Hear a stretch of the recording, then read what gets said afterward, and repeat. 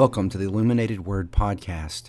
Each day we'll look at a text from the weekly readings from the Westgate Church Bulletin. We will look at background material and also application of the text. So once again, welcome to the Illuminated Word Podcast. Our reading today is Psalm chapter 14. David writes this psalm, and this psalm is in reference to people who are in covenant relationship with God. They had the outward trappings of religion. They seem to be religious people. They're going through the motions, but secretly in their heart, they really don't believe in God. They are what some would call virtual atheists. So they have all the religiosity. They have all the outward things that religion brings. They're just going through the motions, but they really live their lives like an atheist. Now, Psalm 14 is important because in Romans chapter 13, Paul will make one of his main arguments based on part of chapter 14, verse 1. So I want to read this to you really quick, and then we'll talk about this psalm and application for us. Once again, Psalm 14, the English Standard Version. The fool says in his heart, there is no God. They are corrupt. They do abominable deeds. There's none who does good.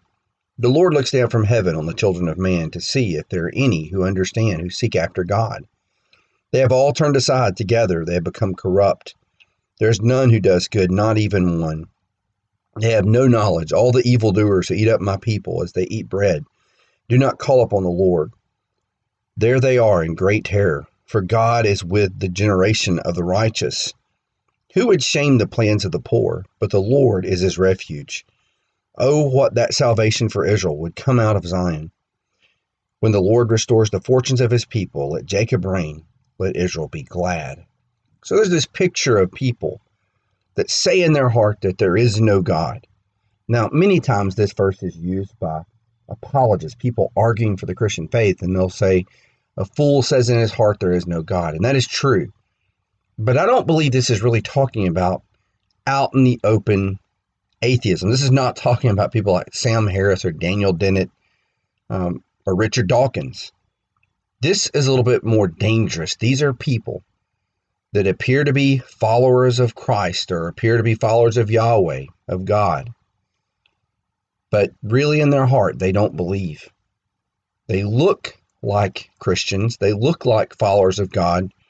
But at some point, they've decided there is no God, and they're just going through the motions. And this is very prevalent in American culture. And the reason virtual atheism is so prevalent is we've been programmed by the prevailing culture. I really believe, as I talk to people and listen to people talk, this is one of the major spiritual maladies of the church today. Let me explain what I mean. We were taught very early in school and other places to split our world up into two different parts. What Francis Schaeffer called the upper and lower stories. Matter of fact, Schaeffer really changed how I think about these things. Schaeffer said that in America, and the West in particular, people tend to think this way. I go to church for my religious experience. I climb up to the upper story on Sunday and have this time with God. Then I climb down the stairs again back on Monday to the real world. And when I live my life in the real world, whether it's in business or the public sector of any kind, I live my life in what's called the secular world, the real world.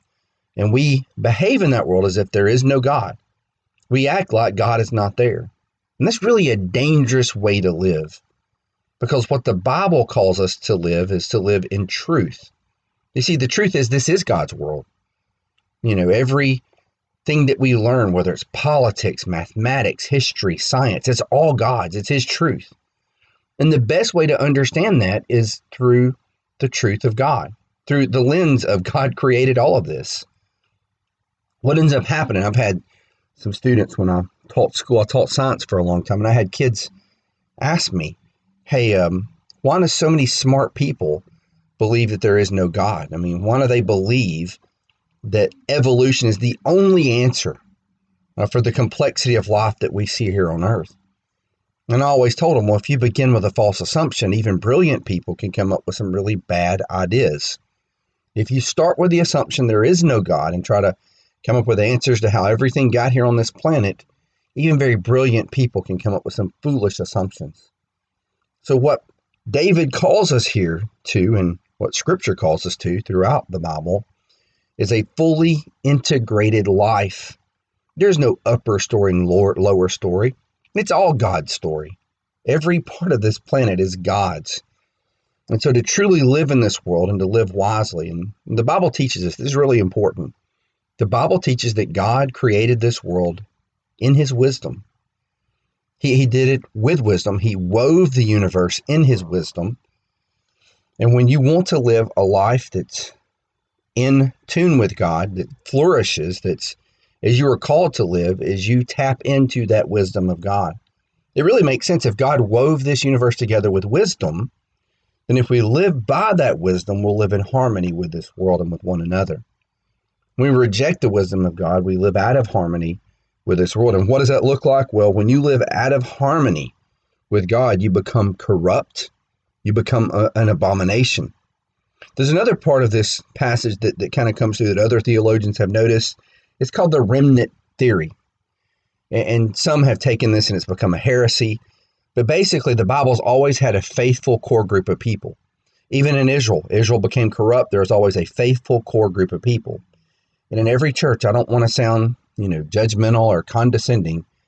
In America today, if you say anything challenging, people accuse you to be judgmental or narrow-minded. But even within the church, and you know this from experience, everyone does, within the church, there's a core group of people that are very faithful to the message of Jesus Christ, kind of a remnant even within the local church, that are really devoted to the cause of Christ.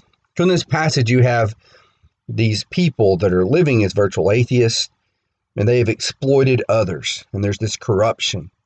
But God is still on the throne. He tells us in verse 2, God is looking down, and he's looking for the righteous. And so there's this group of people that are exploiting others, but then there's this faithful, righteous remnant too. There's a generation of the righteous. So there are people that are devoted to God, and they are looking to God for salvation. Then we're reminded of the gospel in verse 7 that salvation for Israel would come out of Zion. It literally did come out of Zion. Salvation for Israel on the day of Pentecost came from Zion. When the first gospel sermon was preached by Peter in Acts chapter 1 and chapter 2, specifically chapter 2, you have the gospel being proclaimed from Zion, and from there salvation goes out to the world. And so we have this precious gift of salvation in Jesus Christ, and we should rejoice for that. So today, the biggest application for us to take away is let's don't live our lives as virtual atheists. Ask yourself the question, are you fully integrating Christ into every aspect of your life? Do you depend on him for everything? Or do you walk through the week 6 days a week, basically relying on yourself, looking at the world through the lens of an atheist, basically? And that's really a tough question for Americans, because I think we all, to some extent, do that because it's part of our culture. I heard one theologian say, do you believe in the gospel of Thomas Jefferson or the gospel of Jesus Christ? And his point is this idea of having a deistic view of the world, that God is way up in heaven and we're down here kind of working things out on our own. But a robust Christian worldview would say God is fully active in his creation, fully active in our lives, and you should be living your life in such devotion to Jesus Christ, in such an extreme devotion that only through his power can you exist. Can you continue to do what you're doing? That you have so much faith that you're launching yourself out there to where you know it's the Holy Spirit active in your life.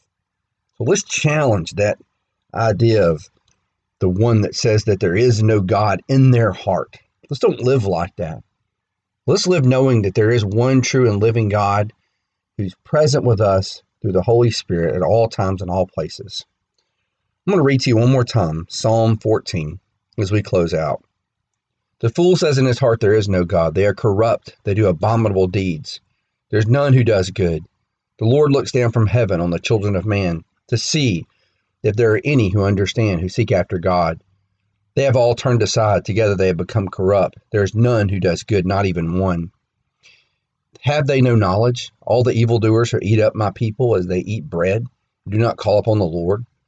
There they are in great terror, for the Lord is with the generation of the righteous. You would shame the plans of the poor, but the Lord is his refuge. Oh, that salvation for Israel would come out of Zion. when the Lord restores the fortunes of his people. Let Jacob rejoice, let Israel be glad.